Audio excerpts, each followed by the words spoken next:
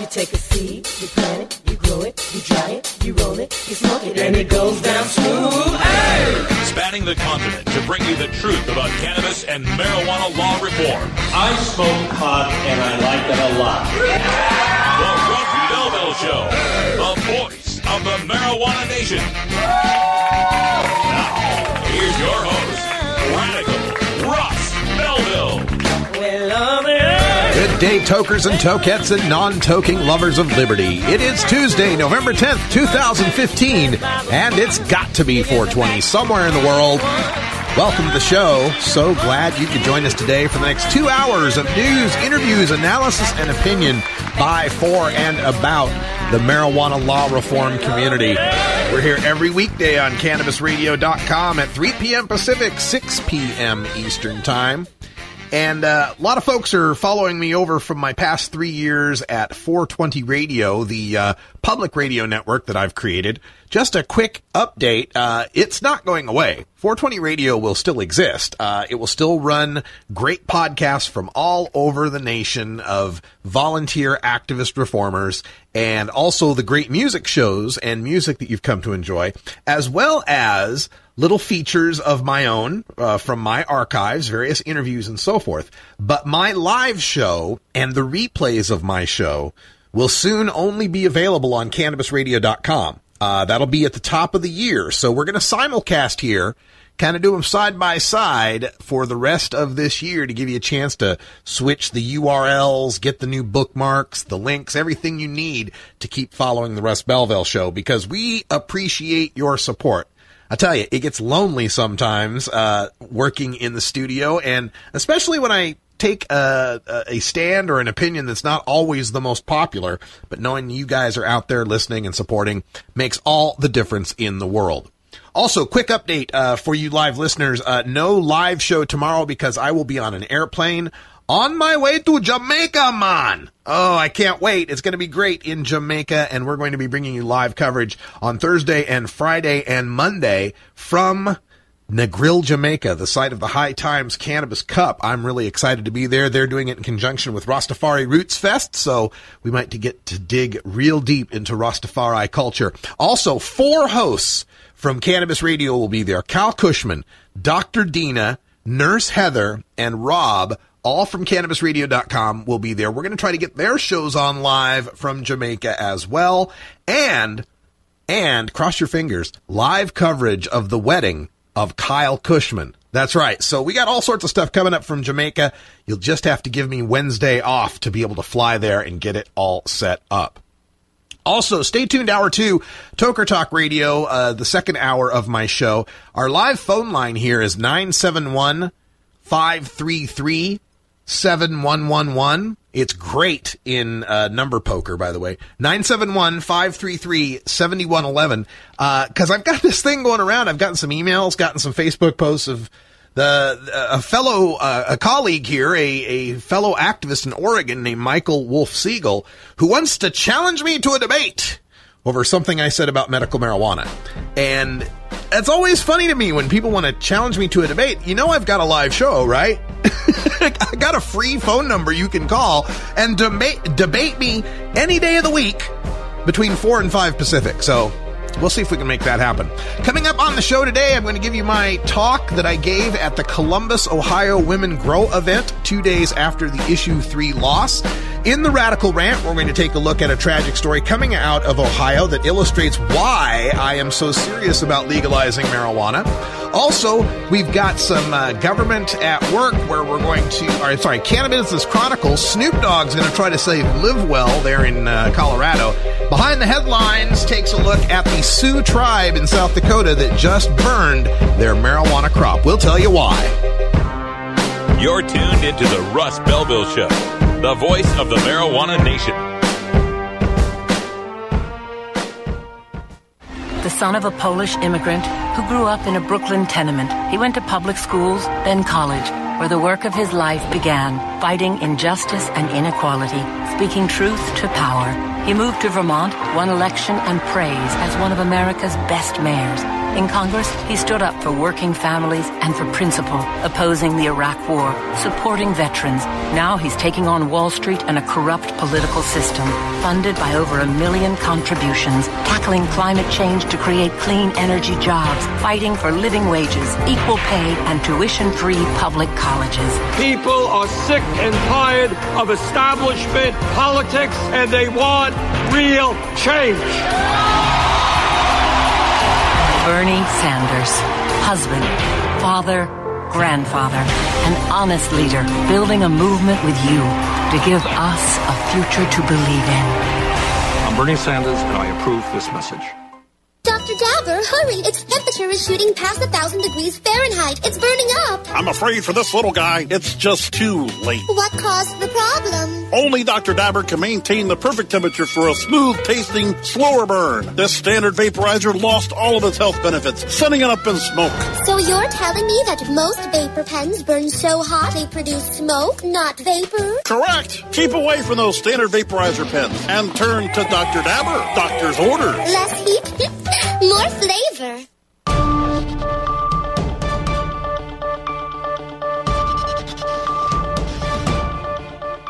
It's time for the Cannabis Radio News, covering the latest headlines in consumer cannabis, medical marijuana, and industrial hemp. Cannabis Radio News is available exclusively through CannabisRadio.com. Now, your marijuana headlines in 4 minutes and 20 seconds in the Cannabis Radio News. This is your Cannabis Radio News for Tuesday, November 10th, 2015. Mexican President Enrique Peña Nieto said Monday he opposes any eventual legalization of marijuana 5 days after the Supreme Court ruled in favor of 4 people who wanted to grow pot for personal use. The Supreme Court ruled Wednesday that growing, possessing, and smoking marijuana for recreation is legal under the right to freedom. At this point, the ruling covers only the plaintiffs in a single case. The ruling did not approve the sale or commercial production of marijuana, nor does it imply a general legalization. But if the court rules the same way on 5 similar petitions, it would then establish the precedent to change the law and allow general recreational use. An October opinion poll by Parametria polling firm said that 77% of Mexicans oppose legalizing marijuana, while only 20% supported the idea. Last week, the acting chief of the Drug Enforcement Administration called medical marijuana a joke during a Q&A with reporters. Now, medical marijuana patients are calling for his head with an online petition demanding his resignation, attracting over 10,000 signatures on change.org.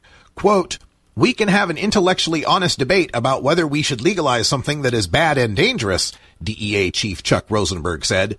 "But don't call it medicine. That is a joke. It has never been shown to be safe or effective as a medicine." End quote. In an emailed statement, a DEA spokesperson sought to clarify Rosenberg's remark, saying, quote, "To clarify, Acting Administrator Rosenberg indicated that marijuana should be subject to the same levels of approval and scrutiny as any other substance intended for use as a medicine. DEA supports efforts to research potential medical uses of marijuana. His comments reflected the fact that FDA has not approved any medicinal uses for smoked marijuana." End quote. The Oregon Liquor Control Commission has made 3 last-minute updates to rules covering adult marijuana markets. Regarding residency requirements, while the current rule states that an Oregon resident with at least 51% ownership of a company must be the primary applicant for wholesaler, grower, processor, and retailer licenses, the OLCC added language that out-of-state businesses wouldn't get disqualified if they applied, and the Oregon legislature changed the law. Several members of the Joint Marijuana Committee of the Oregon legislature have expressed that they may change the residency requirement as they want to ensure that businesses have the resources they need to succeed. OLCC is also now allowing marijuana deliveries, but no more than $100 worth of marijuana products may be carried, and deliveries may not be made into jurisdictions that have banned retail marijuana outlets. Bud tenders may not have felonies on their records unless it is a marijuana felony more than 2 years old. A Colorado county has achieved the unusual distinction of becoming the first place in the world to offer college scholarships funded entirely by marijuana money. Last week in Colorado's Pueblo County, voters cast their ballot on a number of proposals, with almost all of them, quote, having something to do with marijuana, end quote, according to Time magazine. More remarkable was the fact that more than 60% of voters approved a measure that will phase in an increase in taxes, 5% by 2020, on marijuana growers to fund college scholarships and other community projects. If we were to consider the total marijuana money available to lawmakers, the Colorado ballot measure allows them to spend $66.1 million in taxes collected from the sale of recreational marijuana. According to WTKR, half of the taxes will go towards funding college scholarships in Colorado. This is the first time that any administration in the world will offer college scholarships to its students funded by marijuana money. A Vermilion, Ohio police officer was suspended Monday after he wore a pin on his uniform that expressed support for the legalization of marijuana. Michael Reinheimer said he wore a pin that read, "I support Legalize 2016," on Saturday morning as he took part in an auction of old police and city equipment. Reinheimer said he supports legal marijuana because his wife, Luann, has epilepsy, and her medication doesn't always alleviate her symptoms. He said he's read that marijuana can be effective in preventing seizures, but the police chief says he doesn't have a problem with his advocacy, but by wearing it on his uniform, creating the impression the police push his political beliefs. This has been your Cannabis Radio News for Tuesday, November 10th, 2015. The Russ Belville Show. Chat is for friends 18 and older. We expect our chat to be civil, mature, and free from excessive profanity. If you don't like these rules, there are approximately 6 billion other chat rooms with lower standards that you can visit. Ganjapreneur.com, your guide to the cannabis business world. Ganjapreneur.com is a comprehensive resource for cannabis professionals and entrepreneurs. Download the Ganjapreneur app on your smartphone or tablet to catch up on cannabis industry news, scroll through our daily job listings, and learn about successful cannabis companies, executives, and investors. Ganjapreneur.com, helping Ganjapreneurs grow. Imagine life without taxes. Let New Era Certified Public Accountants, NewEraCPAs.com, handle your Cannabusiness 280E and tax strategy. Get your business prepared with New Era CPA's Cannabis Finance Bootcamp. NewEraCPAs.com, with years of experience in the industry, we are one of the nation's leading accounting firms for growers, dispensaries, and ancillary companies from Washington to California. NewEraCPAs.com.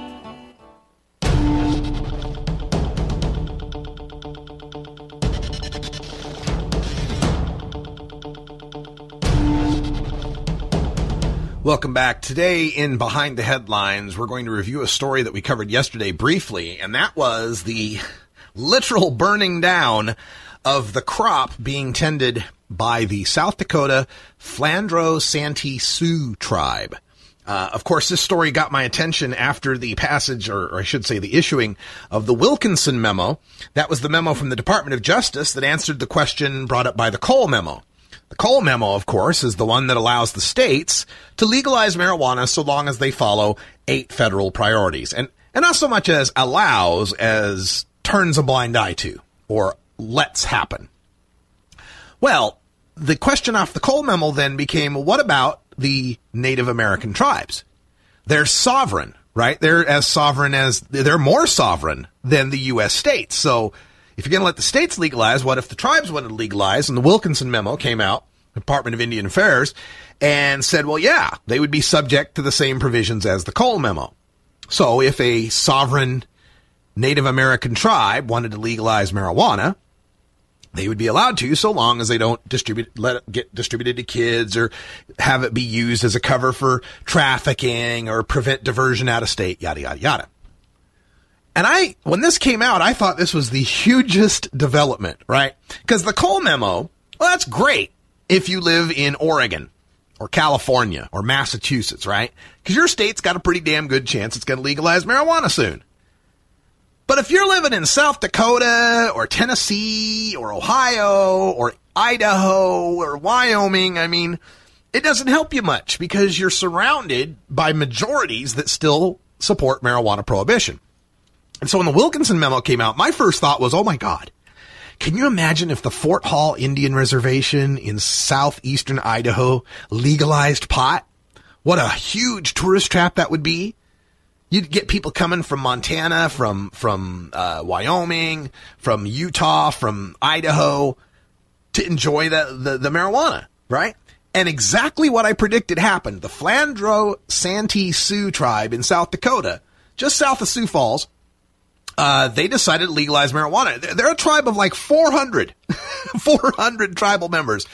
They decided to legalize marijuana, and they already had a casino. They had a great casino.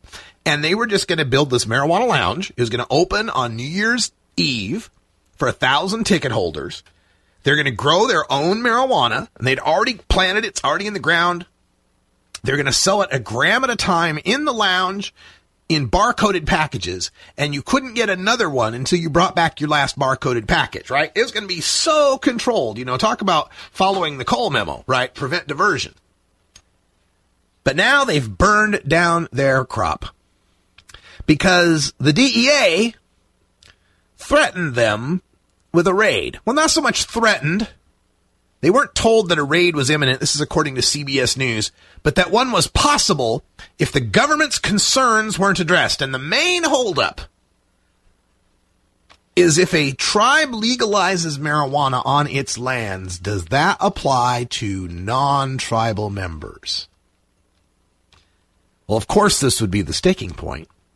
If you allow the tribe to be able to welcome anyone on their lands to be able to use marijuana, then the prohibition of marijuana is not going to work very well in your state.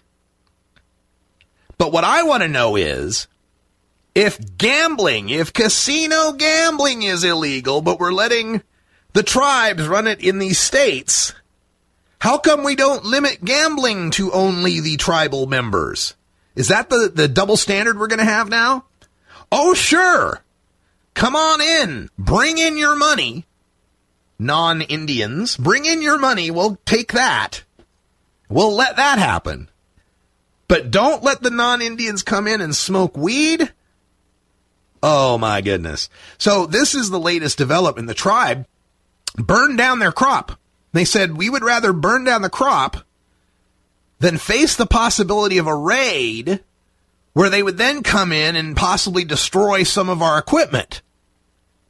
Looks like somebody's been listening to my show when I've reported all the smash and grabs that happen where the DEA comes in and literally just smashes up the place.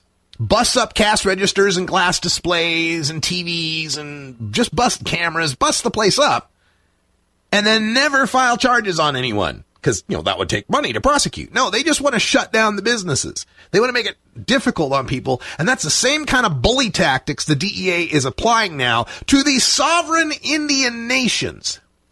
But they burned down their crop as a show of good faith that they're still willing to work with the feds. There are times where I've fallen off the wagon. I'll let the listener determine whether or not it's a wise idea for Native Americans to trust the good faith of the federal government. Let that be a little AP history exercise for y'all. Happy 420, everyone in the Mountain Time Zone. I'm Radical Russ. We're going to take a break, and we'll be back right after this.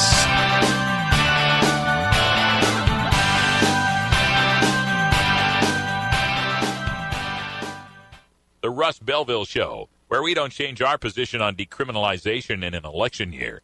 Get.Buzz. .Buzz is the internet platform that fuels community interest, excitement, and new experiences. .Buzz is the premier online destination for internet users seeking the latest news on a variety of topics.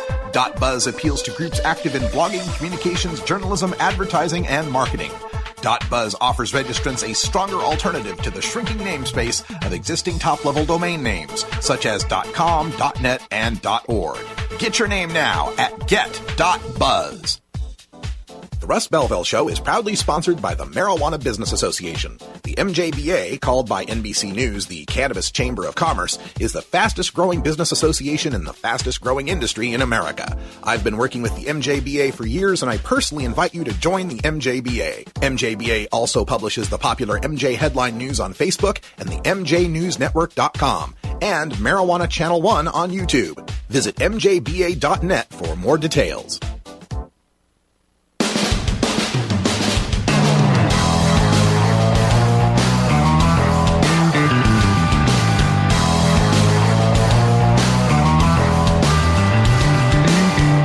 Mark Twain Someone once said that when there's a gold rush, it's a good time to be in the pick and shovel business. Today, we look at the rapidly evolving markets in the marijuana green rush in our Cannabusiness Chronicles. All right, everybody. Welcome to the Cannabusiness Chronicles. Normally on this segment, I'd be interviewing somebody in the marijuana business, but today I'm going to use this segment to talk about the marijuana business. And, you know, coming back from Ohio, one of the things I see building, right, I've long said, watch out, there's going to be a backlash. Watch out, the pendulum will swing back. Everybody's gotten high on the idea of the rapidly rising, you know, opinion polls and all that. And I've always warned, you know, that's good, that's all well and good, but watch out from where the backlash can come. And I think I'm starting to see where the backlash is coming from. And I think it has to do with the corporatization of marijuana. And I think that's where we're going to start to see backlash, not only from the public, but also from within our own community. And the latest story that brings this to mind comes out of the Cannabist in Denver. Leafs by Snoop, the scoop on rapper's new weed brand. Now, I got no problem with Snoop Dogg want to have a weed brand, and Willie having Willie's Reserve, and Bob Marley having Marley Naturals, and who else is getting a brand out there? Tommy Chong's got his brands. Of course, it's all great. They're all longtime icons. I like Willie's better because I know Willie's at least put his money where his mouth is with marijuana reform. He's donated to NORML for years, right? Don't know about the rest of them, but they help to move it along with their culture and their art and all that. So no beef there, right? But here's where I got the issue. Snoop Dogg launched his new marijuana line at a private party in Denver last night at the home of John Lord. You're thinking, what, the keyboard player, the late keyboard player? No, not that one. This is the home of LiveWell owner John Lord. LiveWell is one of the largest pot shops and cultivators in Colorado. Remember, because they're vertically integrated out there. And they will be selling Leafs by Snoop exclusively in Colorado for the first 30 days, after which the product will be available wholesale to other shops. So exclusive 30-day preview of Leafs by Snoop at LiveWell. And they're made under the Colorado marijuana license belonging to Beyond Broadway, which does business as LiveWell, and will be growing all the brand's flower and manufacturing its edibles and concentrates. All right, what's the problem with that? Well, does that name LiveWell, does that ring a bell to anyone? Remember my story about the Denver Fair? The Denver County Fair, and they had the people that were handing out edibles, but they weren't activated edibles. They were just, you know, basically chocolate bars because they weren't allowed to display or hand out edibles. Wasn't it LiveWell that had the problem at the fair? Remember? This was August 2014. They were sued by multiple plaintiffs in a class action lawsuit for distributing marijuana-infused chocolates. They settled out of court, which means they paid, right? Allegedly. I can't tell you for sure. I wouldn't know for sure, but isn't that what settled usually means? Somebody got paid. But anyway, they were accused of passing out tainted, not tainted, but, medicated edibles when people thought they weren't medicated. Then, earlier this year, they had 60,000 of their plants put on hold because their growers were using potentially dangerous pesticides that had been banned for the use on marijuana. Not just, the federal government didn't have a list of this, so we didn't know if we could use it. But we're talking Colorado's Department of Agriculture had banned these pesticides that LiveWell had used. So, Snoop, this is who you want to be growing and making your stuff? The people that were, dosing people without their knowledge? The people that were using pesticides and had their plants put on hold? I mean, I first heard about this situation from is it named Clarissa, I think, who's with the Cannabis Consumers Coalition. I remember speaking to her in Denver about this before it even broke in the headlines. Now, they've moved to a new set of pesticides that have been certified, but in October, 2 marijuana users in Colorado announced a lawsuit against LiveWell over the use of potentially dangerous pesticides. Neither allege they got sickened but each said they would not have inhaled the product if they had known it had been treated with Eagle 20, which is another one of these pesticides that people are hating. So this is where I worry about a backlash, is like, you got guys like Snoop Dogg or Bob Marley or whoever, the family of Bob Marley, that they have this space in the pantheon of marijuana, but it's a position they achieved through celebrity and art, and not necessarily for knowing a whole lot about the marijuana industry or marijuana reform. So I worry if you get a few high-profile situations like this where it can be shown, where you know, the opposition would say, see, there's the rapper Snoop Dogg the rapper, getting involved with the big marijuana company that got busted for pesticides and was dosing your kids at the county fair. I can see how these things can turn into moral panics. And folks, you do not want to suffer through a moral panic in this situation. It outweighs all the truth, facts, science, logic, and reason we can possibly muster. We've got to be very careful about how these businesses are developed from this point on. I know people will say, well, Russ, you supported Ohio 3. Yeah. And you know, looking at it, you can't always choose the people that are bringing legalization to you, can you? But once you got legalization, then we can be a little more discerning. Colorado's got the legalization. Let's make sure the legalization proceeds with our best foot forward. When we come back, you'll get my speech from last Thursday's Women Grow event in Columbus, Ohio, where I spoke to them about the success they achieved with Ohio Issue 3. That's right, some success. Stick around. You're tuned into the Russ Belville Show, the voice of the marijuana nation. The Russ Belville Show. Chat is for friends 18 and older. We expect our chat to be civil, mature, and free from excessive profanity. If you don't like these rules, there are approximately 6 billion other chat rooms with lower standards that you can visit. At Herbie's Cannabis Seeds, we pride ourselves on bringing you the best quality seeds from the world's most respected cannabis seed producers, all at the lowest online prices. You can find Herbie's Seeds at herbiesheadshop.com. All cannabis seeds are sold as souvenirs and as a means of preserving cannabis genetics. Herbie's Seeds in no way intends to condone, promote, or incite the use of illegal or controlled substances. We strongly urge all prospective customers to check their national laws prior to placing an order. Herbie's Seeds at herbiesheadshop.com. Proud sponsors of the Russ Belville Show and 420 Radio. Hey everybody, it's Radical Russ here from 420 Radio, inviting you to be like me and get your ink done at Lucky Horseshoe Tattoo, Fort Worth's most female-friendly, clean, sterile, awesome tattoo shop. Thomas and his crew are true artists who can design you a custom piece or use a design you bring in.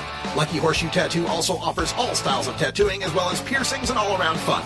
In the DFW area, stop by Lucky Horseshoe Tattoo and tell them Radical Russ sent you. Trust me, it'll feel awesome.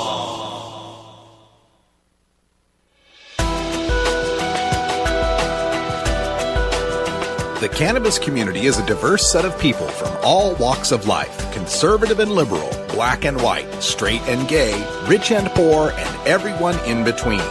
Learn more about the people we are freeing from adult marijuana prohibition in our Cannabis Community Chat. My speech from Columbus, Ohio at the Women Grow event last week. Russ, I'll let you go, and then I'm going to ask you some questions if you don't mind. No problem. Thank you very much. Give it up for Lissa here, and thank you for being here at the Women Grow event. My name is Russ Belville. I'm known as Radical Russ online. I am a talk radio host for CannabisRadio.com. I write for High Times. I write for Alternate, Huffington Post, and MarijuanaPolitics.com. And for the past 10 years, it's been my pleasure to be a marijuana reform activist and media personality and travel all around the country meeting people like you that are fighting at different levels for marijuana law reform. Now, this is my first time covering a marijuana election in Ohio, and I want to say congratulations for getting 35.9% of the vote for legalization. Yes! The day after, I was consoling people. There was tears. There was sadness. Hearts were broken. Business plans were crushed. It was the end. It was over. We lost almost 2-1. No. You won 1 out of 3. You just joined a very exclusive club. Only 6 states in the United States have ever voted on marijuana legalization. The 4 that have it now, Alaska, Oregon, Washington, Colorado, and California and Nevada have voted on statewide legalization. There will be again in 2016. So you're now just the 7th state to have ever voted on statewide marijuana legalization. And of those 6 states that have voted on statewide legalization, only one of them passed it on their first try. That was Washington. That's right. Washington's I-502 passed on its first try with 55.7% of the vote in 2012, with no home grow and a per se DUID. So it wasn't the best. In fact, of the 4 states that have legalization right now, the worst legalization. They only legalized an ounce of weed and only a 1/4 ounce of concentrate as compared to the rest of the states that have legalized more than that. So only one state got it right the very first time. And this was a state that had medical marijuana for 14 years. And not just medical marijuana, but really loosey-goosey open medical marijuana with dispensaries on every street corner and lots of people with recommendations.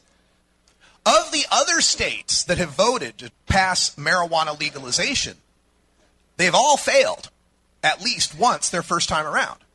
And 3 of them, California, Oregon, and Nevada, have failed twice. They've had 2 statewide votes to fail. Way back in 1972, California had its first opportunity to vote on statewide marijuana legalization. This was before decrim. This was before even Oregon had decrimmed in 1973. In 1972, while the Gallup polls were sitting at about 16% for marijuana legalization, California put Prop 19, it was also called Prop 19, on the 1972 ballot and got 33.6% of the vote. So, y'all got 3 points more than California did the first time they tried. Not bad. Oregon, when it first tried, was 1986. Right in the middle of Nancy Reagan and Just Say No. Oregon got 26.3%. The worst a statewide legalization has ever gotten. So you're ahead of Oregon, where they started. And then as we move forward into the 2000s, there were attempts to legalize marijuana in Alaska, Nevada, and Colorado. All failed. Nevada's first shot was 39%. Colorado's first shot was 41%. Nevada's second shot was 44%. Colorado's second shot was 44%. So you're really only 3 to 7 or 9 points away from where Colorado, Nevada, and the other one I just mentioned were in the 2000s, right? So Ohio has actually kind of made it to somewhere between 1993 and 2006. Yeah! All right. And I mentioned how California and Oregon had multiple failures. The second failure in California was Prop 19 in 2010. They were polling at 55 to 60% in the lead up to their election. And right before their election, Governor Schwarzenegger had an October surprise. Yeah, I am going to change the law and decriminalize marijuana so you cannot be arrested for it. I know, lousy Schwarzenegger, but he passed this decrim, and it kind of undercut some of the Prop 19 support. And Prop 19 ended up getting like 46%. But even that wasn't a loss because Prop 19 in California in 2010 reignited this national discussion about legalization. It forced the entire country to start thinking about legalization as a viable strategy. And with the polls coming out saying it could have passed and it was close to pass, that really lit a fire underneath the legislators and all of these politicians as well to understand that this is now a serious issue. They can't just laugh us off like Barack Obama did in 2009. I don't know what this says about the online community. Those tokers, those stoners. They can't laugh us off anymore. We're getting poll numbers. We're getting initiatives on the ballot. And in 2012, we succeeded finally. We finally legalized some amount of marijuana. Washington passed its I-502 with 55.7% of the vote. Colorado passed its Amendment 64 with 55.4% of the vote. And I was there in Oregon, where our Measure 80 got 46% of the vote. Y'all feel crushed here in Ohio, losing your vote? Imagine watching the state to the north of you passing at 10 points more than by a 10-point margin while you're failing by an 8-point margin. That just, oh man, that hurt for so long. Knowing that 7 miles across the river, they're going to enjoy legal marijuana, and in Oregon, we're still going to be stuck with it. And it was also a crushing defeat because in 2012, while all of the major organizations were pouring time and money and attention into Washington and Colorado, Oregon was kind of off here like a bastard stepchild. Nobody would pay attention to us. And part of the reason why? Didn't like our business plan. We had a business plan that concentrated all the wholesale marijuana into one appointed board chosen by the growers who would set the prices. Didn't like the business plan. Failed. There's a lesson that could have been learned, huh? But we were left and abandoned and not given any money and not given any attention. And we ended up losing by 8 points. And it just felt like, God, if we'd only had some help, we could have made it. And after we lost, we were threatened in Oregon. We were actually threatened by the head of MPP in a note, in a memo that was sent to all the reformers. Don't you dare try to go for 2014. 2014 is an off-year election. You'll never win. 2014, there's going to be a lower depressed turnout. And if you lose in 2014, it's going to ruin everything for 2016. And if you lose in 2014, we won't help you in 2016. You'll be cut off. Well, Oregonians don't take kindly to that kind of stuff. So we went ahead. We found some funders outside of the national organizations. And we won in 2014, just 2 years after our heartbreaking electoral defeat. And not only did we win with the greatest percentage that has ever passed a statewide legalization, 56.1%. So, the point for Ohio would be, if at first you don't succeed, try again. And look at the positives. For one, you've learned how not to run a legalization campaign. Right? Now, I've gotten some notoriety in this state because, like, what the hell is this guy from Oregon coming in here telling us, and what does he care, and blah, blah, blah, blah. I've been online, I've been called a shill for Responsible Ohio. If I had $1 for every time I've been called a shill for Responsible Ohio, I'd actually have the money that they accuse me of getting paid. But no, my stance is pretty simple. I'm an old, long-haired rock and roll musician. I know it doesn't show. I miss my hair. I had hair halfway down my back, playing rock music in the 90s. Horns, baby. So for me, when I was buying weed, it was from the guy. You guys know the guy, right? That was my monopoly. The guy. Because under Prohibition, you don't have any other choices. You don't get to go to Yelp or the phone book and find which dealer you're going to go to. You live under this monopoly of the dealer. The dealer who charges you $300 an ounce for something that cost him $25 to grow. The dealer who shows up with a short bag laden with pesticides 40 minutes late. So to me, I don't care who's making the money. Can I possess it? Can I smoke it? Can I grow it? Can I buy it? That's all I need. But that's not to say the economic side's not important. And I understand why people didn't like this particular initiative and fought hard against it. I totally understand that. And now that it's over, we can take that lesson and go, you know what? Come to think of it, this whole 10 grower thing, maybe we shouldn't have done that. And that's fine. We fight these hard battles, and we get angry about it. Oh, man, we bust heads and flame wars on Twitter and Facebook. But I hope everyone understands that you can disagree with someone's opinion vehemently. It doesn't mean you have to hate their guts. And we're really all on the same side, aren't we? My enemy is not someone who was against Issue 3. My enemy is not a rich person. My enemy is not a corporation. My enemy is a police officer who can still slap cuffs on me because I smell like weed. That's my enemy. That's what I want to fight. So as we move forward, let's learn the lessons we've learned from Issue 3. Let's reconnect, rebuild our networks, rebuild our friendships, rebuild our alliances to move forward. Put this defeat in the past and recognize the good that came from it. You just got over 1 million people in your state for the very first time to come out on an off-year election for a controversial, poorly worded ballot initiative with economic flaws headed by a cartoon mascot.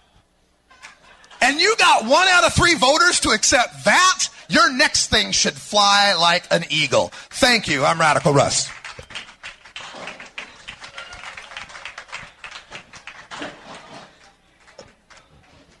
All right, folks, Radical Russ here for Cannabis Radio. That's the end of our coverage here for CannabisRadio.com. We're going to go offline, but I want to thank everyone listening on CannabisRadio.com. And remember, the Russ Belville Show comes to you live every weekday at 6 p.m. Eastern Time on CannabisRadio.com. I'm Radical Russ. For everyone here in Columbus, Ohio, thanks for listening. And until next time, take care of each other, tokers. And we're clear. Great time there at the Woodlands backyard, and if you could hear in the background, this bar had mini bowling lanes. There's the damnedest thing, these little tiny pins and bowling balls you could hold in your, it was like bocce ball almost, I guess. I'm not even sure what bocce ball is, to be honest. Always interesting giving a rousing speech when there's bowling in the background. Got to tell you, though, it's not even on my top 10 list of worst venues in the world. Not even close. Hey, when we come back, we're going to talk, yeah, I know, more about Ohio. I got to work it out. What can I say?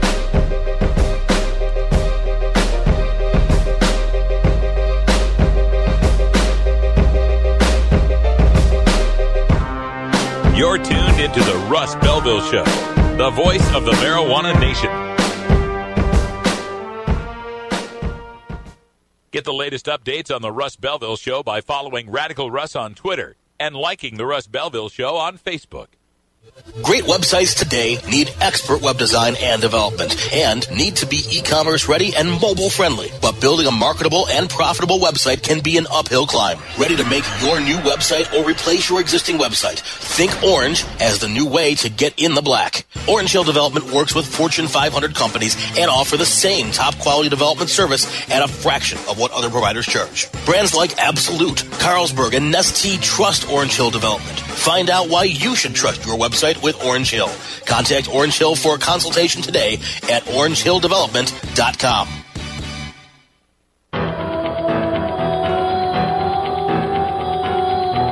In the interest of fair and balanced journalism, the Russ Belville Show presents the anti-drug public service announcement of the day. Tell you one thing, it's tough being 14. You know what I mean?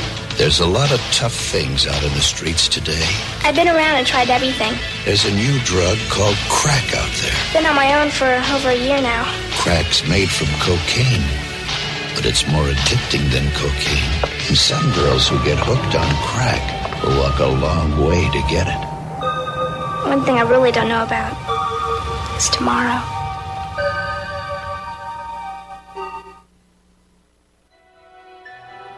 This has been the anti-drug public service announcement of the day. To cure this sort of reefer madness, listen to the Russ Belville Show every weekday on 420radio.org. Adam Hand of Handmade Apparel produces quality custom designs for t-shirts, hats, and other apparel. Handmade Apparel is the official design shop for 420 Radio among many clients who rely on Adam Hand for everything from short-run custom projects to full-run clothing lines. Visit handmadeapparel.biz to browse the selection of handmade gear or to get a personal quote for your own designs. Handmade Apparel, a proud supporter of 420radio.org.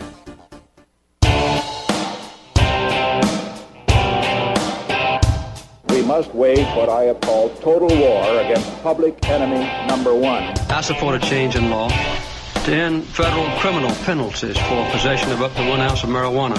That marijuana, pot, grass, whatever you want to call it, is probably the most dangerous drug. Some think there won't be room for them in jail. We'll make room. I experimented with marijuana a time or two, and I didn't like it and didn't inhale.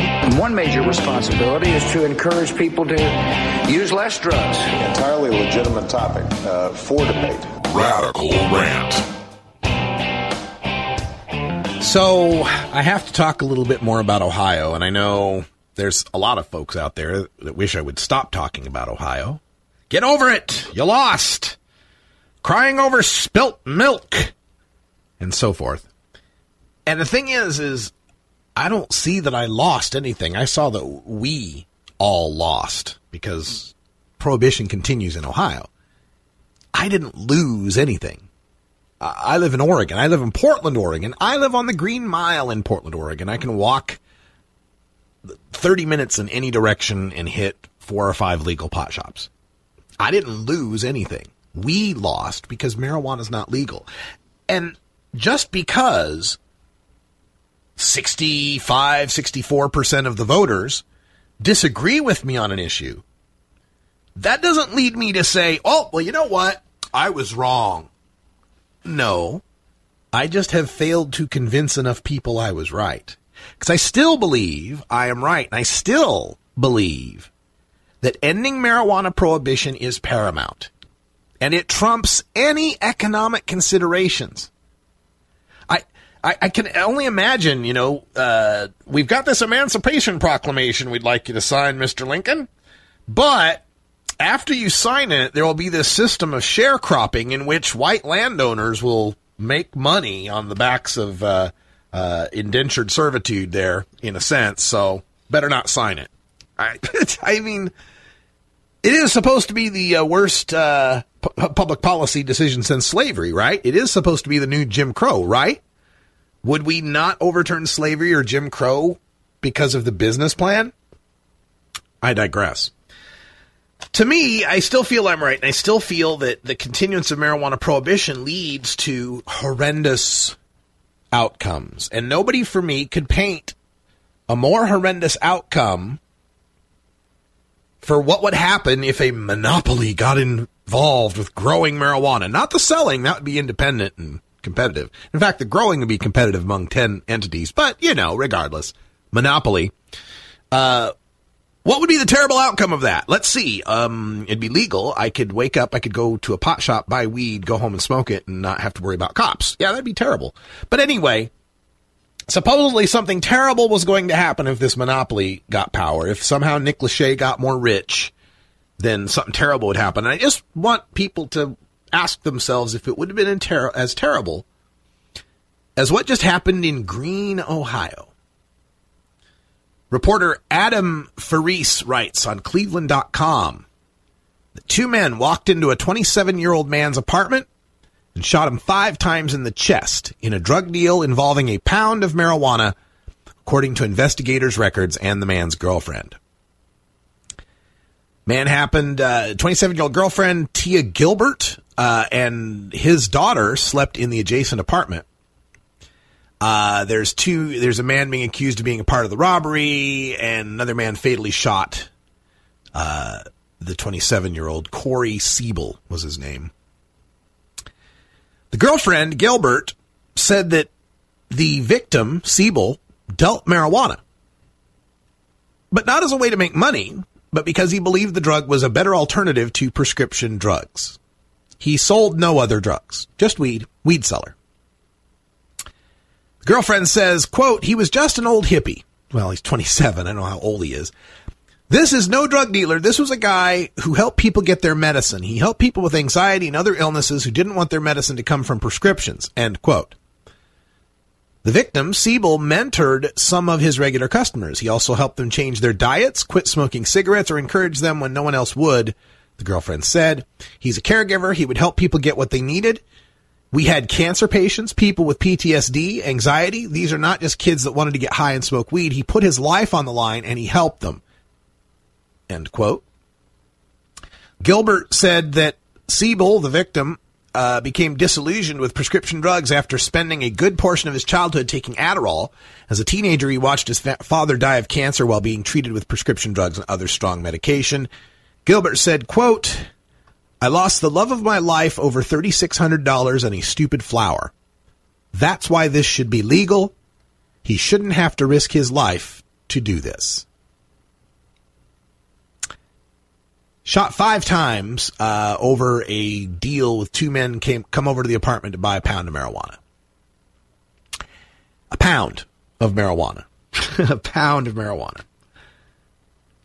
Pulp Fiction style, shoot him right dead in the chest over a pound of marijuana. Now, I know I'll already have people complaining, well, that wouldn't have been legal under this, and that couldn't have possibly been changed by the law, and blah, blah, blah, and I don't. I don't know that. What I do know is that a pound of marijuana is worth shooting someone over because it's illegal. That's the incontrovertible fact in this story. Because marijuana is illegal, this 27-year-old man is slaughtered in his home over it. Now, you legalize an ounce of possession. You legalize over 1,000 shops where you can buy this stuff. You legalize the home licensed growing of 4 plants and possession of up to a half pound. And the relative worth and need for risk to acquire that plant decreases dramatically. This is not to say that in some post-legalization future, hell, even out here in Oregon, that we might not have home invasion robberies, people busting in and stealing weed. But you cannot deny that the prohibition of marijuana is what leads to that circumstance. And it was the prohibition of marijuana that was approved on Election Day a week ago in the state of Ohio. No matter how you want to slice it, if you're opposed to monopolies, it was the wrong plan. There'll be a better plan coming along. This one wasn't good enough. We can't enshrine this kind of crony capitalism into the Constitution. Please write that down on a nice piece of stationery and mail that to Tia Gilbert.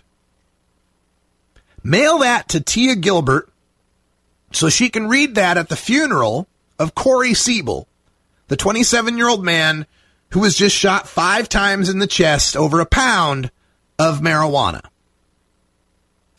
Gilbert says, quote, "We had planned to get married in 6 months, buy a farm, and grow our food. He loved his garden. He spent all summer out there with his daughter. It was something we all did as a family," end quote. Quote, "They took a father, a friend, and a husband, not just a drug dealer that had his neighbors worried. Maybe they would have talked to him. He'd have shown him his dirt bike or his garden. He'd have given them the shirt off his back if they'd asked." But because it's illegal, because there's no way this man could have gotten a home grow license.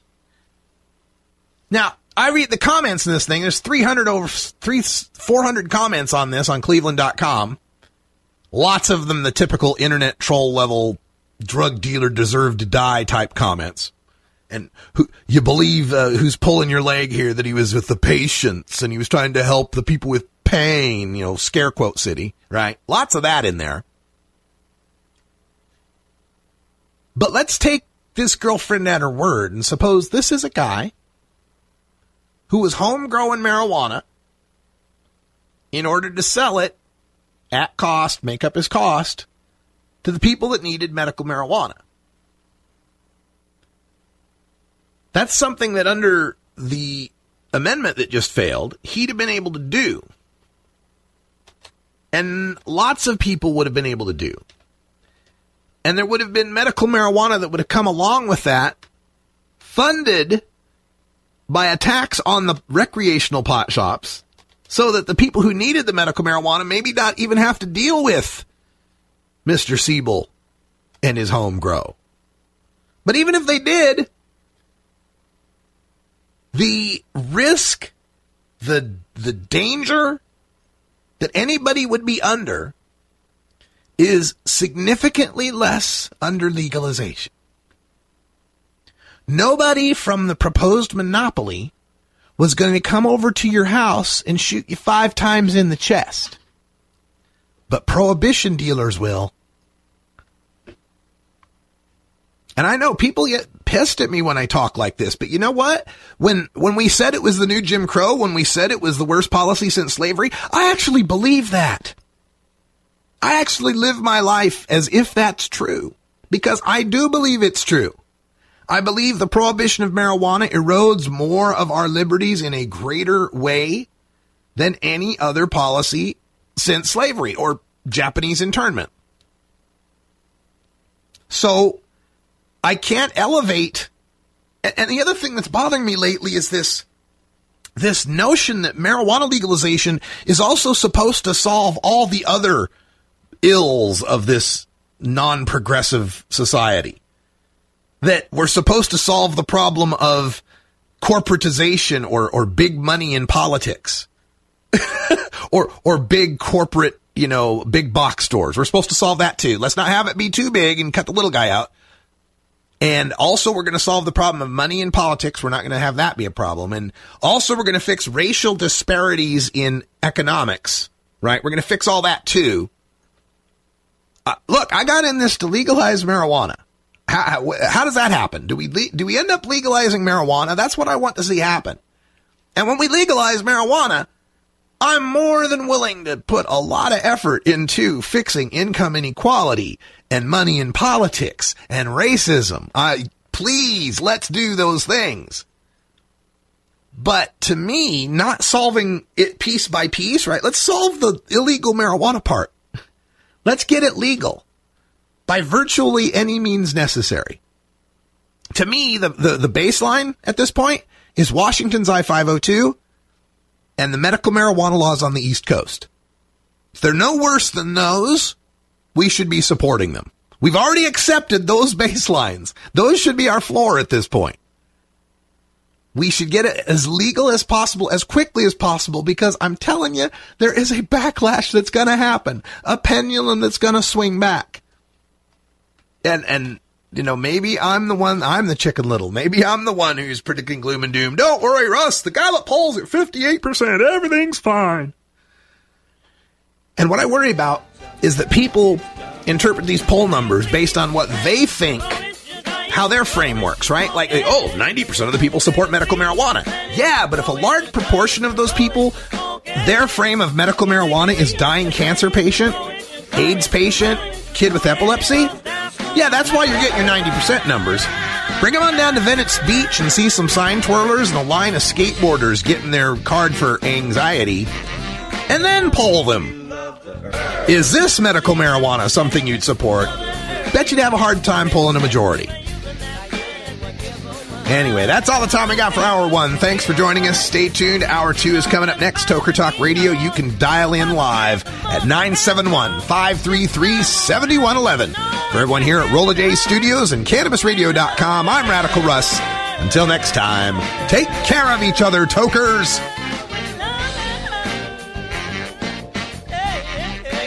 This is the Russ Belville Show. The Russ Belville Show is blogging and podcasting daily at RadicalRuss.com.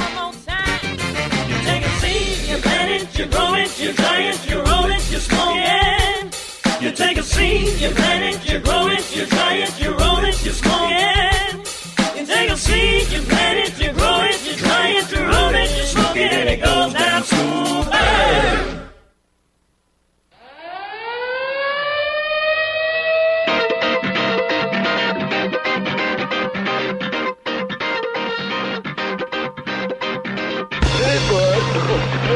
Now it's time for Toker Talk Radio, the voice of the marijuana nation. What are you people? On dope? Where you can toke. I inhale frequently. Or you can talk. I experimented with marijuana and didn't inhale. Or you can toke and talk. 10 federal criminal penalties for possession of up to 1 ounce of marijuana. While we talk about toke on Toker Talk Radio. So, by the way, when it comes to pot, if you're 40 years old, you live in a log cabin in Oregon, you got 12 giant pot plants in your backyard, have a ball. Live from beautiful Portland, Oregon at Rolla J Studios. Hey, this is great. Just not cannabis. Plus your calls live at 971-533-7111. They're walking on their pants with their cap on backwards, listening to Enema Man and Snoopy Poop Dog. What's to keep somebody from getting all potted up on weed and then getting behind the wheel? Gateway theory doesn't work. It's a reality. Holland, is it real? Don't tease me. We're locking up people that take a couple of puffs of marijuana, and the next thing you know, they got 10 years. And now, here's your host, the guru of ganja graphics, the sultan of sativa statistics, and the worst nightmare of a reefer mad prohibitionist. A polite, perspicacious, productive pothead with a propensity for PowerPoint. Radical Russ Belville. Welcome back, everybody. It's Hour 2, Toker Talk Radio, and the phone lines are open. Call me now. It's 971-533-7111. I got to tell you, I love doing a live radio show because my listeners oftentimes help me to bring you what Paul Harvey would call the rest of the story. So we did this story. I just ranted on this Corey Siebel story in Ohio. This young man, 27 years old, gunned down in his home by two men who had come over to buy a pound of marijuana. Shot him 5 times in the chest. Over a pound of weed and $3,600. And the story focused on the girlfriend, Tia Gilbert, talking about how he was supplying medicine to the sick and he only sold weed. He didn't sell anything else and so forth. So I go on the rant, tell the story. I get done with the break here. I go to the chat room. Jess in our chat room says, go check out this guy's last Facebook post. Oh, okay. So I click over to Facebook, and here it is. Corey Siebel, November 3rd. This was 6:27 a.m., so the morning of the election a week ago. Support your local economy and stop giving power to massive corporate entities. Vote no on issue 3. Wow. So a black market marijuana grower was against issue 3, and the following week got shot and killed in a prohibition-related deal. Ladies and gentlemen, we have reached our maximum daily allowance of irony. Wow. Just, okay. All right. I better stop. I better stop this line for now because, wow, the irony in that is just unbelievable. Or not, I guess, depending on how you look at things. But coming up in this hour, I want to talk about some other stories in the marijuana news. Of course, you've got now the Sean Parker initiative that's happening in California. And now CCHI is out. The Jack Herer initiative is out. And if anything, you could almost say that these two things are the opposite of each other as far as legalization goes, as far as who's behind them. The billionaire initiative versus the complete grassroots initiative. I mean, CCHI is as grassroots as it gets. And in between, we had all sorts of other different levels of the legalization teams out there, of lawyers, of activists, reform organizations. It's like 6, 7, something like that.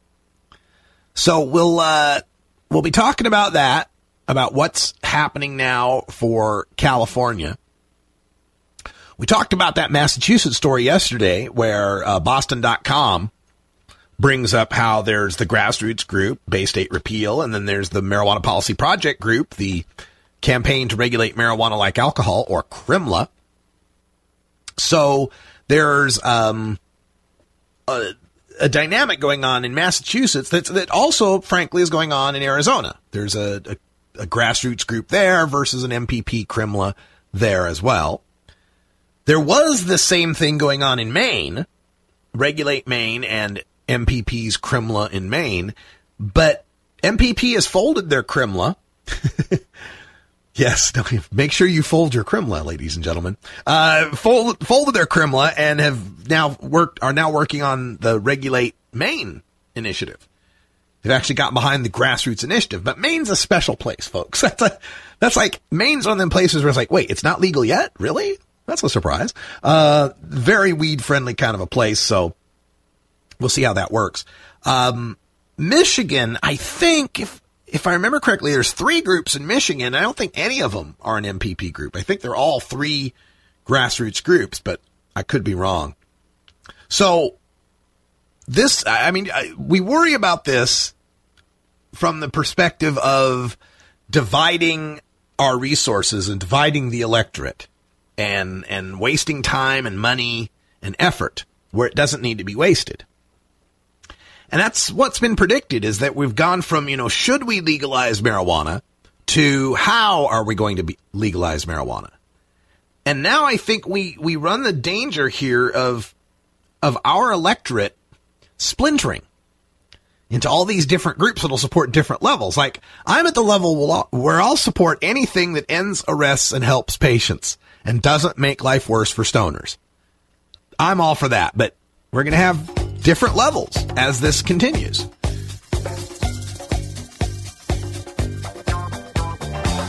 Don't touch that dial. We're right back to Radical Russ in just a few minutes. Hey, does anybody really have a dial anymore? You're listening to The Russ Belville Show. We've also got some good news coming up for veterans and their access to medical marijuana. And coming up at the 20 after break, Electric Bob will be calling in. First time I've talked to Bob since our Arizona adventure. We switched off of daylight savings time, and it messed him up because Arizona doesn't do that. So he called in an hour earlier. It's like, dude, why are you calling in so early? Oh, yeah, stupid daylight savings. Stick around. More Russ Belville Show coming up after this.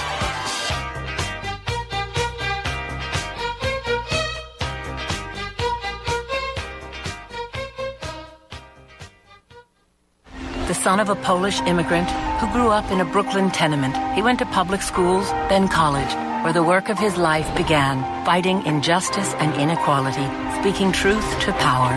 He moved to Vermont, won election and praise as one of America's best mayors. In Congress, he stood up for working families and for principle, opposing the Iraq War, supporting veterans. Now he's taking on Wall Street and a corrupt political system, funded by over 1 million contributions, tackling climate change to create clean energy jobs, fighting for living wages, equal pay, and tuition-free public colleges. People are sick and tired of establishment politics, and they want real change.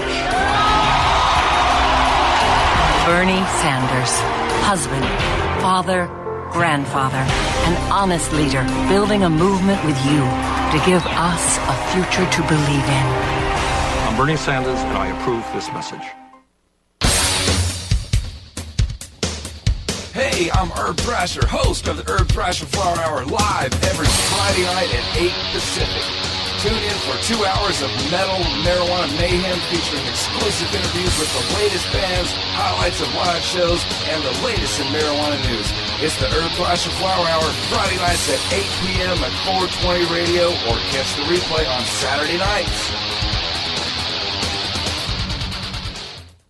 Dr. Dabber, hurry! Its temperature is shooting past 1,000 degrees Fahrenheit. It's burning up. I'm afraid for this little guy, it's just too late. What caused the problem? Only Dr. Dabber can maintain the perfect temperature for a smooth-tasting, slower burn. This standard vaporizer lost all of its health benefits, sending it up in smoke.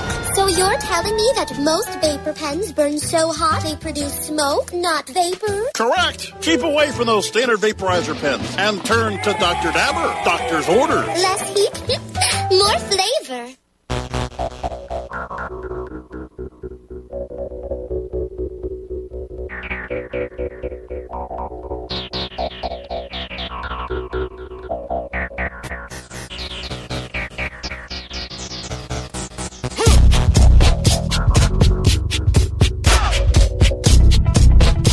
All right, welcome back, everyone. Radical Russ here. The Toker Talk radio segment of the Russ Belville Show. Hour 2, that means our phone lines are open live at 971-533-7111. This is music from Lugmyrden.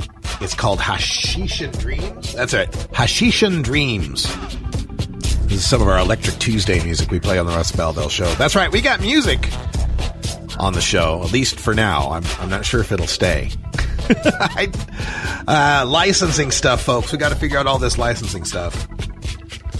But coming up at 20 after, we got Electric Bob calling in, and he's going to bring us some more Electric Tuesday music. So stay tuned for that. Get your 420 groove on. Got some good news coming out of the United States Senate. The Senate has approved funding that allows veterans to access medical marijuana. The Senate today passed the Military Construction and Veterans Affairs Appropriations Bill. which includes language to allow Veterans Administration doctors to recommend medical marijuana to their patients in states where medical marijuana is legal. Yes. So the language was included as an amendment in the Senate Appropriations Committee last May. And this access amendment was sponsored by Republican Senator Steve Daines of Montana and Democratic Senator Jeff Merkley of Oregon. That's better. That's right, my senator sponsored this. It passed the committee with an 18-12 bipartisan vote. It will be now negotiated with the House's version as part of the omnibus spending bill. So here we are, the day before Veterans Day. That's right, Veterans Day is tomorrow, so I really shouldn't have had to do a show anyway, right? But tomorrow's Veterans Day, and we get this currently because the VA is prohibited from completing any of the medical marijuana forms in the legal medical marijuana states. This amendment would allow them to recommend medical marijuana. And this would be so huge for our veterans who are getting their care through the VA, and so many of them that are dealing with chronic pain issues, traumatic brain injury issues, post-traumatic syndromes, all of these things that can be helped by this. Kudos to our Senate for approving this amendment. And as it moves back to the House for negotiations, I want to encourage all of you to get in touch with your representative. Do you know who your representative is? Do you? My representative is Earl Blumenauer. My senator is Jeff Merkley, and my other senator is Ron Wyden. You should know those three names. You should know your two senators and your one federal representative.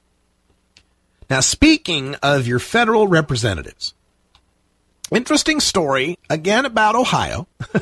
This one's in the Christian Science Monitor. How Ohio's marijuana vote could tip the federal decriminalization bid.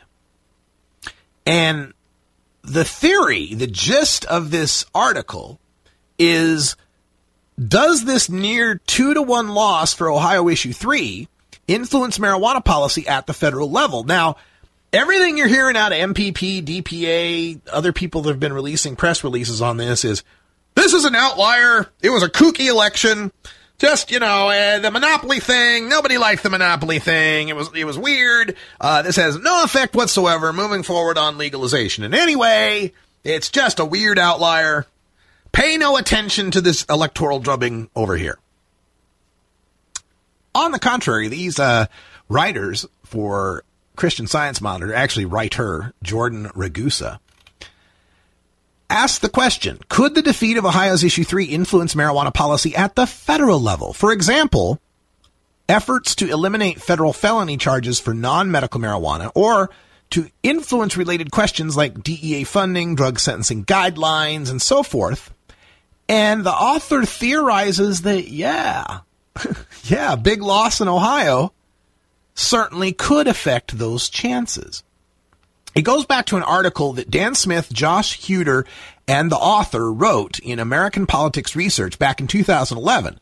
And this wasn't about marijuana in particular, but it was whether or not the passage or failure of statewide ballot measures affect how members of Congress vote.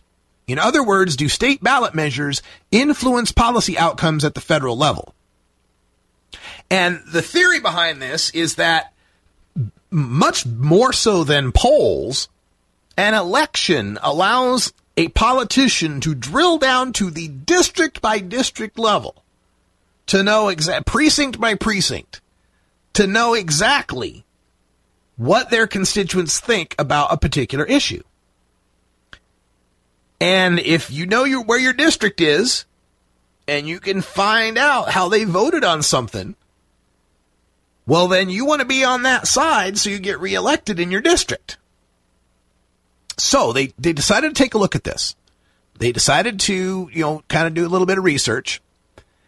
And so they had, let's see how they tested it. We took the results of statewide ballot measures on 3 issues: regulating campaign finance, raising the minimum wage, and banning same-sex marriage, and compared that to how lawmakers voted on those issues. Okay? So find the states that passed those 3 things, having nothing to do with weed. Find how they voted on those things, and then did that affect the federal votes following a win or a loss? And what they found is that according to their article, our hypothesis appears to be partly correct. Members of the House do vote in ways that appear to be influenced by how their constituents voted on ballot measures, but that's not true for senators. And yeah, senators, you're being voted on by the whole state. And you only got to run for election every 6 years. So it wouldn't have as much of an influence. But you're running every 2 years in a very localized district, and your district votes overwhelmingly against marijuana legalization. That could affect how you're going to vote on the next Hinchy-Rohrabacher thing or whatever marijuana banking thing or things that have to make it through the House of Representatives. He concludes by saying Ohio's decision on marijuana, in other words, has national implications. National implications. And they pointed out, they did get the people that pointed out that said, hey, look, it was a monopoly thing. This was his response to the monopoly thing. I still think Ohio's congressional delegation will look at Issue 3's defeat as a piece of information when they're trying to decide what their constituents want. I maintain that the vast majority of votes for or against Issue 3 were ultimately about marijuana legalization.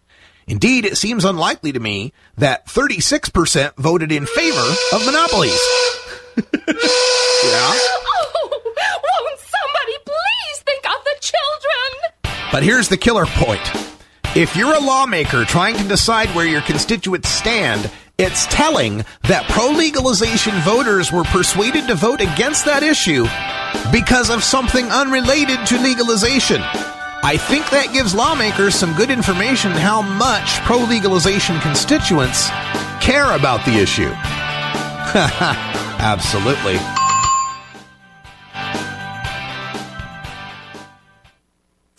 Ganjapreneur.com, your guide to the cannabis business world. Ganjapreneur.com is a comprehensive resource for cannabis professionals and entrepreneurs. Download the Ganjapreneur app on your smartphone or tablet to catch up on cannabis industry news, scroll through our daily job listings, and learn about successful cannabis companies, executives, and investors. Ganjapreneur.com, helping Ganjapreneurs grow. If you're an adult who enjoys a good beer, there's a similar product you might want to know about. One without all the calories and serious health problems. Less toxic so it doesn't cause hangovers or overdose deaths, and it's not linked to violence or reckless behavior. Marijuana. Less harmful than alcohol, and time to treat it that way. For more information, visit marijuanaissafer.org. Imagine life without taxes. Let New Era Certified Public Accountants, NewEraCPAs.com, handle your Cannabis 280E and tax strategy. Get your business prepared with New Era CPA's Cannabis Finance Bootcamp. NewEraCPAs.com, with years of experience in the industry, we are one of the nation's leading accounting firms for growers, dispensaries, and ancillary companies from Washington to California. NewEraCPAs.com. Your connection to quality cannabis insurance services is spelled K-A-E-R-C-H-E-R. That's Karcher Insurance. We have worked with ventures like cannabis for over 60 years. We're proud to represent over 50 companies with tailor-made cannabis plans for owners just like you to insure your product, your plants, and your pursuits. K-A-E-R-C-H-E-R spells out their full-service insurance services ranging from commercial to bonds, to personal, from life to health, and more. Contact the team at KarcherInsurance.com and let our experience work for you. That's K-A-E-R-C-H-E-R Insurance.com. Contact Karen and the team at Karcher Insurance at 1-844-421-3560. That's 844-421-3560.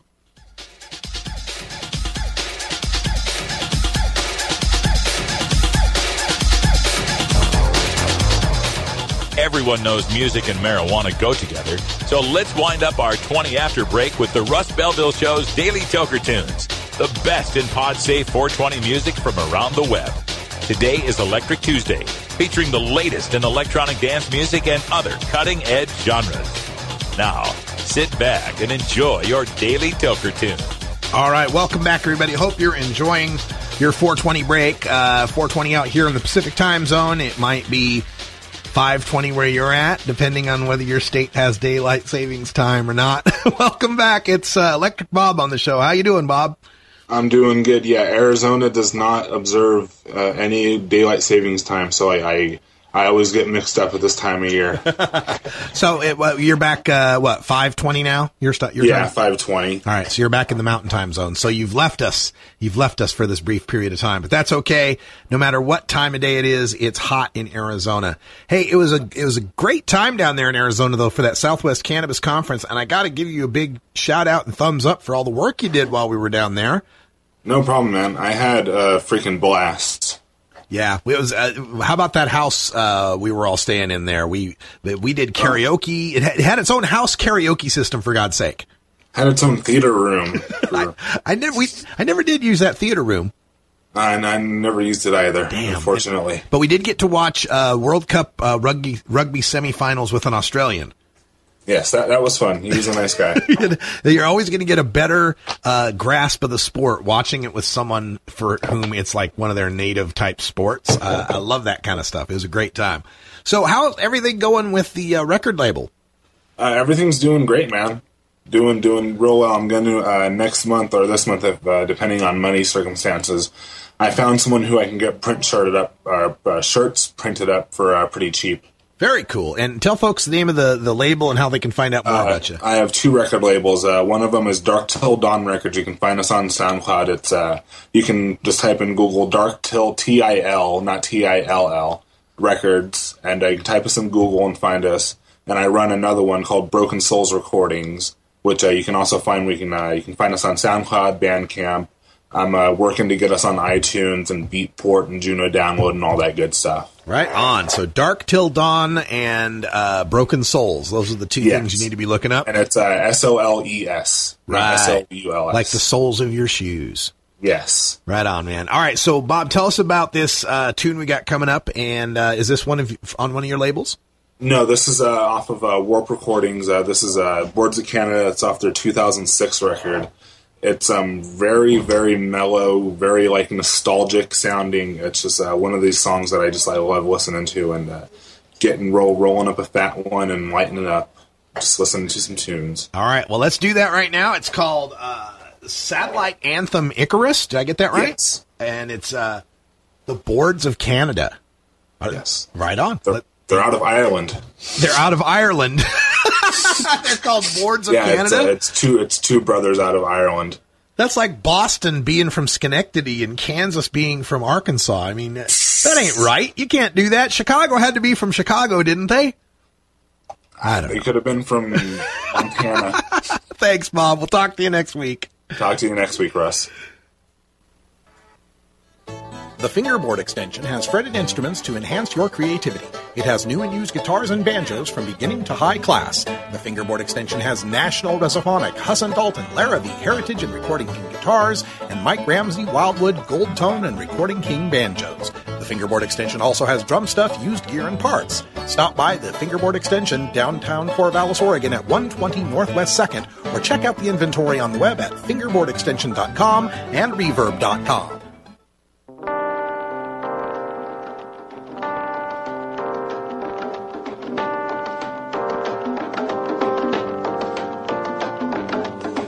We're all connected to each other biologically, to the earth chemically, to the rest of the universe atomically. I think nature's imagination is so much greater than man's. He's never gonna let us relax. We live in an in-between universe where things change alright, but according to patterns, rules, or as we call them, laws of nature. I'm this guy standing on a planet. Really, I'm just a speck compared with a star. The planet is just another speck. To think about all of this, to think about the vast emptiness of space. Yes, we are all connected. That's some of the best science communicators out there, and one, of course, right here. It's not the atoms that go into it, but the way those atoms are put together. The cosmos is also within us. We're made of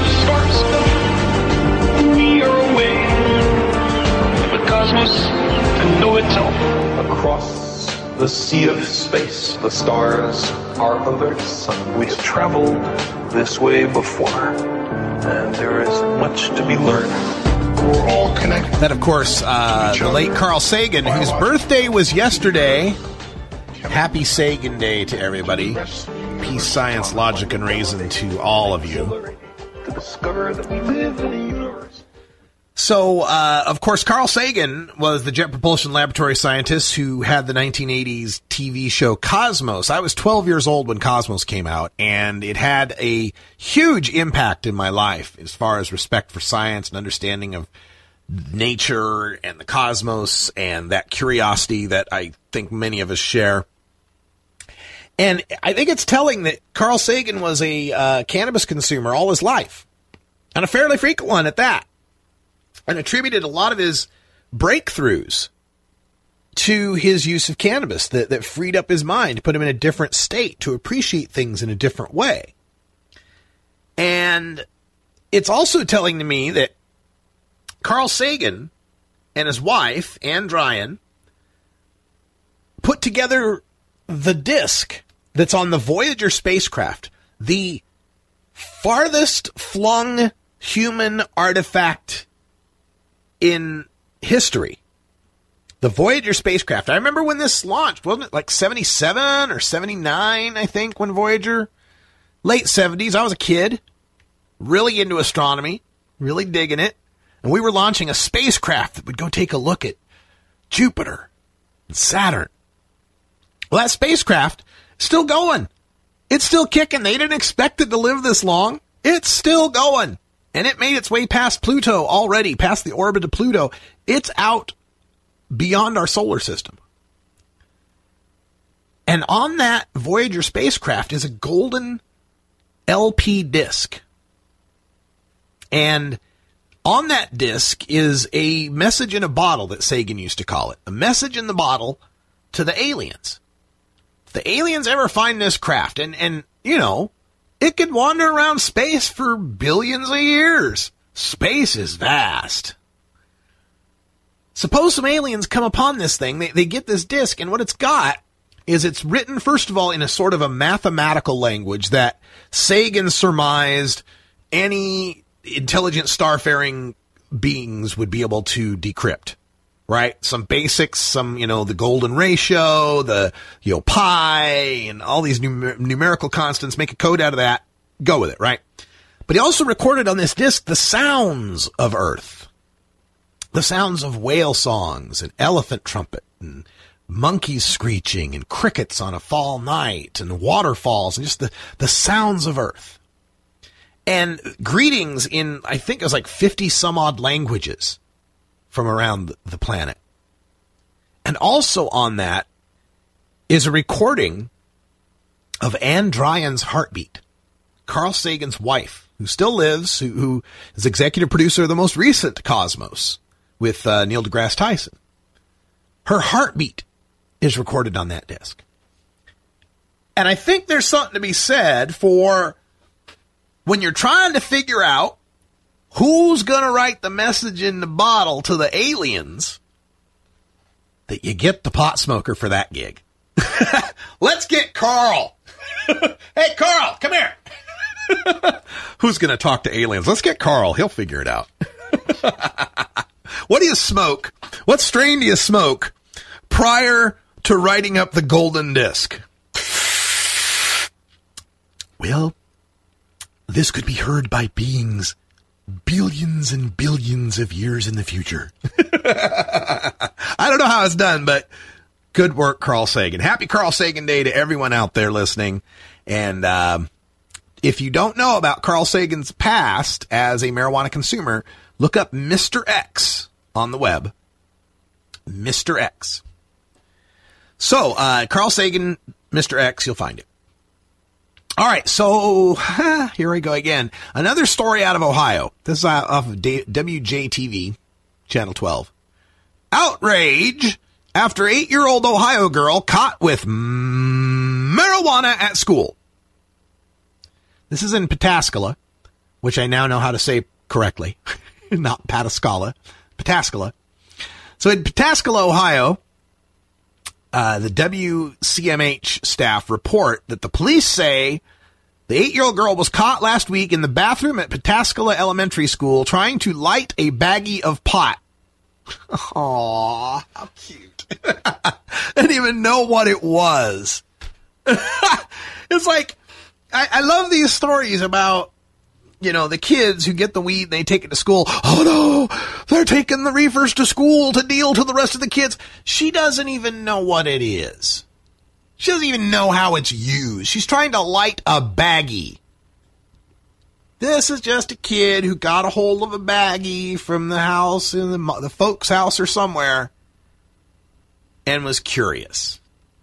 And why would she do something like this? Well, partially because we don't have legal weed and an open dialogue with our children about the realities of drugs. So they're left to be curious, and they're left to try to figure it out on their own. But the funny thing about this, and I didn't want to bring this up specifically because it's Ohio, and Ohio just lost a legalization thing, because this is really a story that is broader than that, right? Because this doesn't have to be Ohio. This story could come out of Wisconsin. This story could come out of Iowa. It doesn't matter where it's coming out of. You're going to get a similar story somewhere where a kid finds a baggie and brings it to school. It's going to happen. It could happen anywhere in America. The thing that's funny to me is when these stories happen, the police chief, the superintendent of the school, whoever it is, you know, gets on the media and says, "See? This just shows you why we must oppose efforts to legalize recreational marijuana." It's right here. Let me get the quote. James Abbott of Amanda, Ohio, says, quote, "Where did it come from and how do you stop it from getting back into kids' hands?"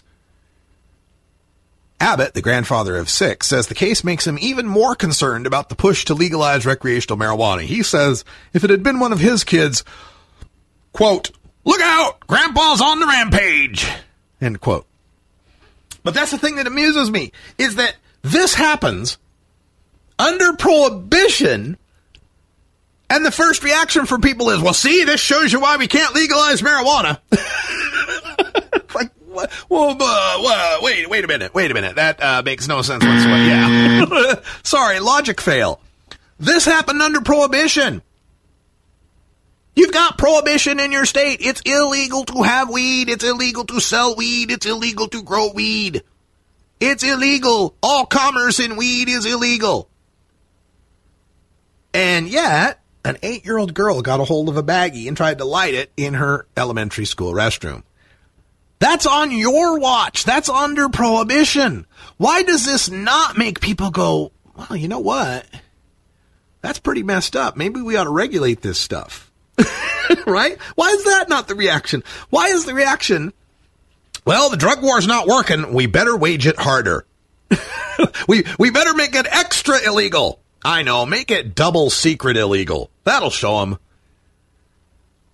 Now, maybe, like, what, you want to make us Singapore?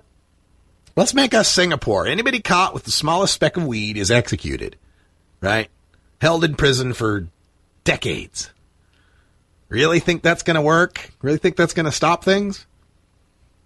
I mean, you might, yeah. Hey, if it were a death penalty, if I left my bag of weed out and a kid got into it and took it to school, yeah, okay, maybe I lock up the bag of weed. After a few executions happen, right? People are going to die. That's what's weird about this story to me. The reaction that it makes you more concerned about the push to legalize recreational marijuana. Why is it that when the kids manage to talk the homeless guy into going into the 7-Eleven to buy the 12-pack of beer, how come that doesn't mean we should prohibit alcohol? Why is it that when kids get a hold of Grandpa's OxyContin that's in the medicine cabinet, take it to school and sell it, why does that not mean we should prohibit OxyContin? Treat it the same way we treat it as marijuana? That's that's one of the biggest things about this war on certain American citizens using non-pharmaceutical, non-alcoholic, tobacco-free drugs, is that there's no consistency in the logic. Every excuse, every reason they've got for banning marijuana is a better reason to ban alcohol, tobacco, and prescription drugs. So there's no logical consistency to it. And I think a lot of the people on the other side don't understand how this, for us regular tokers, I'm not talking about the guy that smokes once a year at his high school class reunion or something. Talking about those of us who, on any random day you select, are going to turn up very positive for marijuana. Not saying we smoke every day, necessarily. I know I do. But not all of you. Maybe you don't. Maybe you smoke once a week or something. But there's a high likelihood that the constituents of your body chemistry are going to subject you to a second-class citizenship. That's my audience. That's the people I want to talk to. Our people. And our allies. I appreciate our allies, of course. But to me, this is a civil rights thing. This is a situation, Martin Luther King wrote it in the letter from the Birmingham jail, where he talked about an unjust law as a law that a majority power holds the minority to, but does not make binding upon itself. Right? And this is an argument I make when they try to derail this discussion into, well, pot's just illegal. We're just making pot illegal. No, you're making people who smoke pot illegal. You're discriminating against people who smoke pot. The guns don't get pointed at the pot plants. They get pointed at the people who are attending them. And this idea, I mean, what it comes down to is like the old argument they used to make in the anti-gay marriage days. We're not discriminating. Any gay man is welcome to marry any woman he chooses. Right? Well, that's the argument being used against us. We're not discriminating. You're welcome to drink all the beer and smoke all the cigarettes you like. Well, no, we don't want to drink the beer and smoke the cigarettes. We want to smoke the marijuana, and you've given us no good reason why we shouldn't be able to. Let's go to our phone lines. We got a call coming in from the 425 area code. You're on the air. What's up? Hey, Russ. Hey, this is Woodman. Hey, what's happening? Hey, I just wanted to touch on the civil rights aspect of this that you're talking about. Go right ahead. Hey, I think that you touch on a subject matter of, people being treated like second-class citizens, and I don't know if anybody else has ever come from the patient standpoint or just in general, but it just seems like they need to, there's an awful lot of talk, but it just seems like they need to make a move, or we need to make a move for a protected class.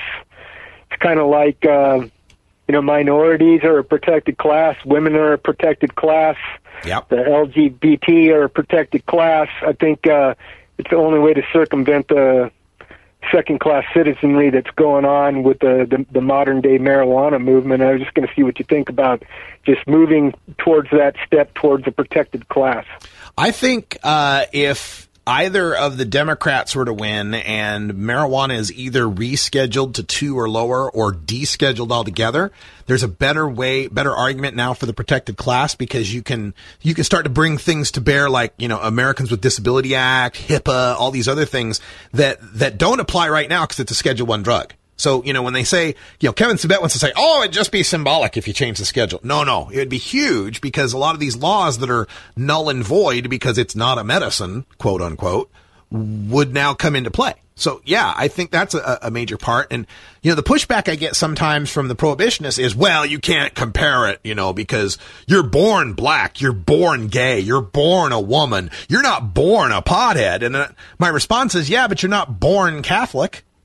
You're not born Scientologist, right? I mean, you may have been born into those families, but as an adult, your choice to remain Catholic, Scientologist, Mormon, whatever, that's a choice, and we protect that class. Yeah, just the whole nature of progressive diseases. It's sometimes people need to adapt to a pain threshold or whatever. It doesn't mean that they need to suffer. That's where it comes down to the whole compassion thing, but I understand the legal argument and the legalese of the schedules and all that. Where you lost me was, I'm no fan of either party, but can you back up a little bit to what you talked about on the Democratic side? Yeah, so Hillary Clinton has said she would support removing marijuana from Schedule 1 and putting it into Schedule 2 with cocaine, meth, and OxyContin, right? So at least then the federal government would be saying it is a medicine. And once it's in Schedule 2, doctors have prescribing rights, not just recommending like they do in the medical marijuana states. They could actually prescribe it. If marijuana were Schedule 2, a doctor in Iowa could prescribe it. A doctor in Nebraska could, any doctor could prescribe it. There'd be some limitations. Like Schedule 2 is still really, really strictly controlled. And, coke and meth are Schedule 2, and you can't just use those recreationally. If you don't have a prescription, severe penalties still apply. But at least if it got moved down to Schedule 2, things like HIPAA and Americans with Disability Act that protect disabled people as a protected class, that's people have tried to use that before with medical marijuana in the medical marijuana states. They've said, hey, look, Americans with Disability says you can't discriminate against people because of the medicines they use to treat their disability. But the government could always come back and say, yeah, but marijuana is not a medicine. But if it's Schedule 2, they can't say that anymore. So that might get that protected class for disabled people that they're looking for. Well, why would we be limited to like a Hillary Clinton because she says so? Oh, we're not necessarily. No, I'm not saying necessarily that at all. I'm saying she's at least willing to go down to Schedule 2. Bernie Sanders has said he's willing to deschedule it altogether, take it off the controlled substance list. And then a lot of the Republicans, especially most of the Republicans, I should say, are on this like states' rights thing where they're saying we won't legalize it federally, but if the states want to do it, they can do it. So it might be more of, just what we've been doing so far where the federal government hasn't changed anything, but they're looking the other way. And then you got a couple like your Chris Christie or your Mark Rubio that would say, no, we're going to go full tilt drug war and shut it down in the 4 legal states. I'm with you on the civil rights aspect of it, and I think it's, just need to move past the Chris Christies and the Marco Rubios of the world. Yeah. I don't know, when you look at like the Rand Pauls, just think that the government needs to stay out of it. But when it comes to that protected class, there's people in our society that have more rights than the medical patients, and let's go right back to that civil rights movement. They need to end the discrimination, and I don't know that a protected class is the solution, other than maybe it is. I just don't know, but just was curious what you thought about that as you alluded to, people being treated like second-class citizens. So. Yeah, thanks, man. I appreciate the call, and I think about that with respect to medical, and I think about it on the religious aspect. I got people that I communicate with quite a bit who are fighting for those, sacramental First Amendment freedom of religion arguments, and I support people fighting the religious argument and support the medical argument, but I'm an atheist who's healthy, so they're not going to help me any. I support everybody's right to use cannabis, no matter why they want to use it. Way to be, Russ. Thanks, man. Appreciate it. All in right there. Thanks a lot. Thank you so much for your call, and appreciate having a call in. Let me take a quick break. We'll be right back after this.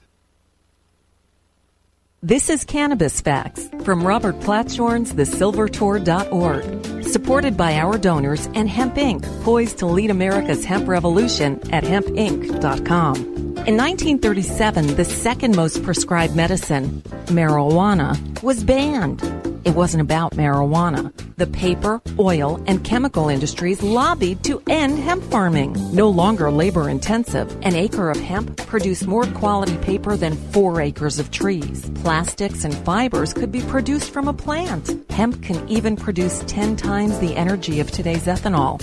As marijuana prohibition ends, many states now allow farmers to again grow hemp. This was Cannabis Facts from thesilvertour.org, an educational nonprofit supported by our donors and Hemp Inc., a public company poised to process America's hemp crop at hempinc.com. This is Radical Russ encouraging you to take a look at the Weed Blog every day. Johnny Green and the staff at the Weed Blog are on top of all the latest developments in the fight to end marijuana prohibition nationwide. You can even get the Weed Blog on your smartphone by installing the Weed Blog app for iPhone and Android. If it's about weed, it's on the Weed Blog, including my original writing. So don't delay. Read the Weed Blog today.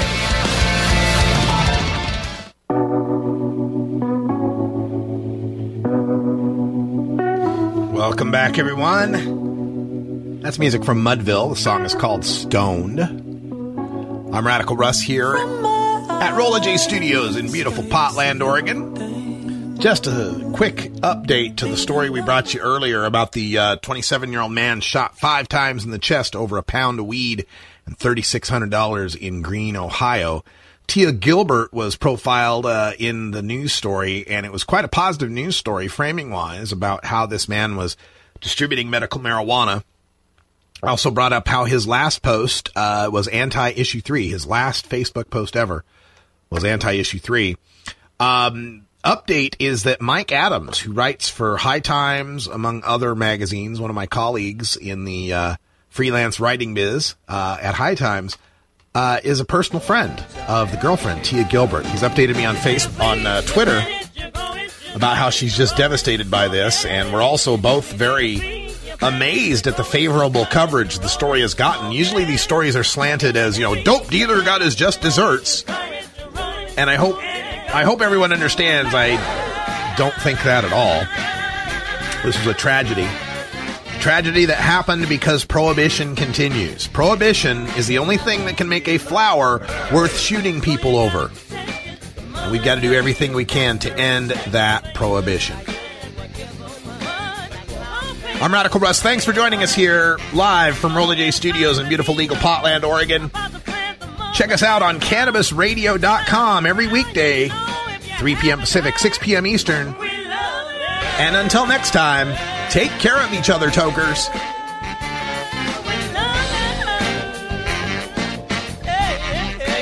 This is the Russ Belville Show. The Russ Belville Show is blogging and podcasting daily at RadicalRuss.com. You take a seed, you plant it, you grow it, you dry it, you roll it, you smoke it.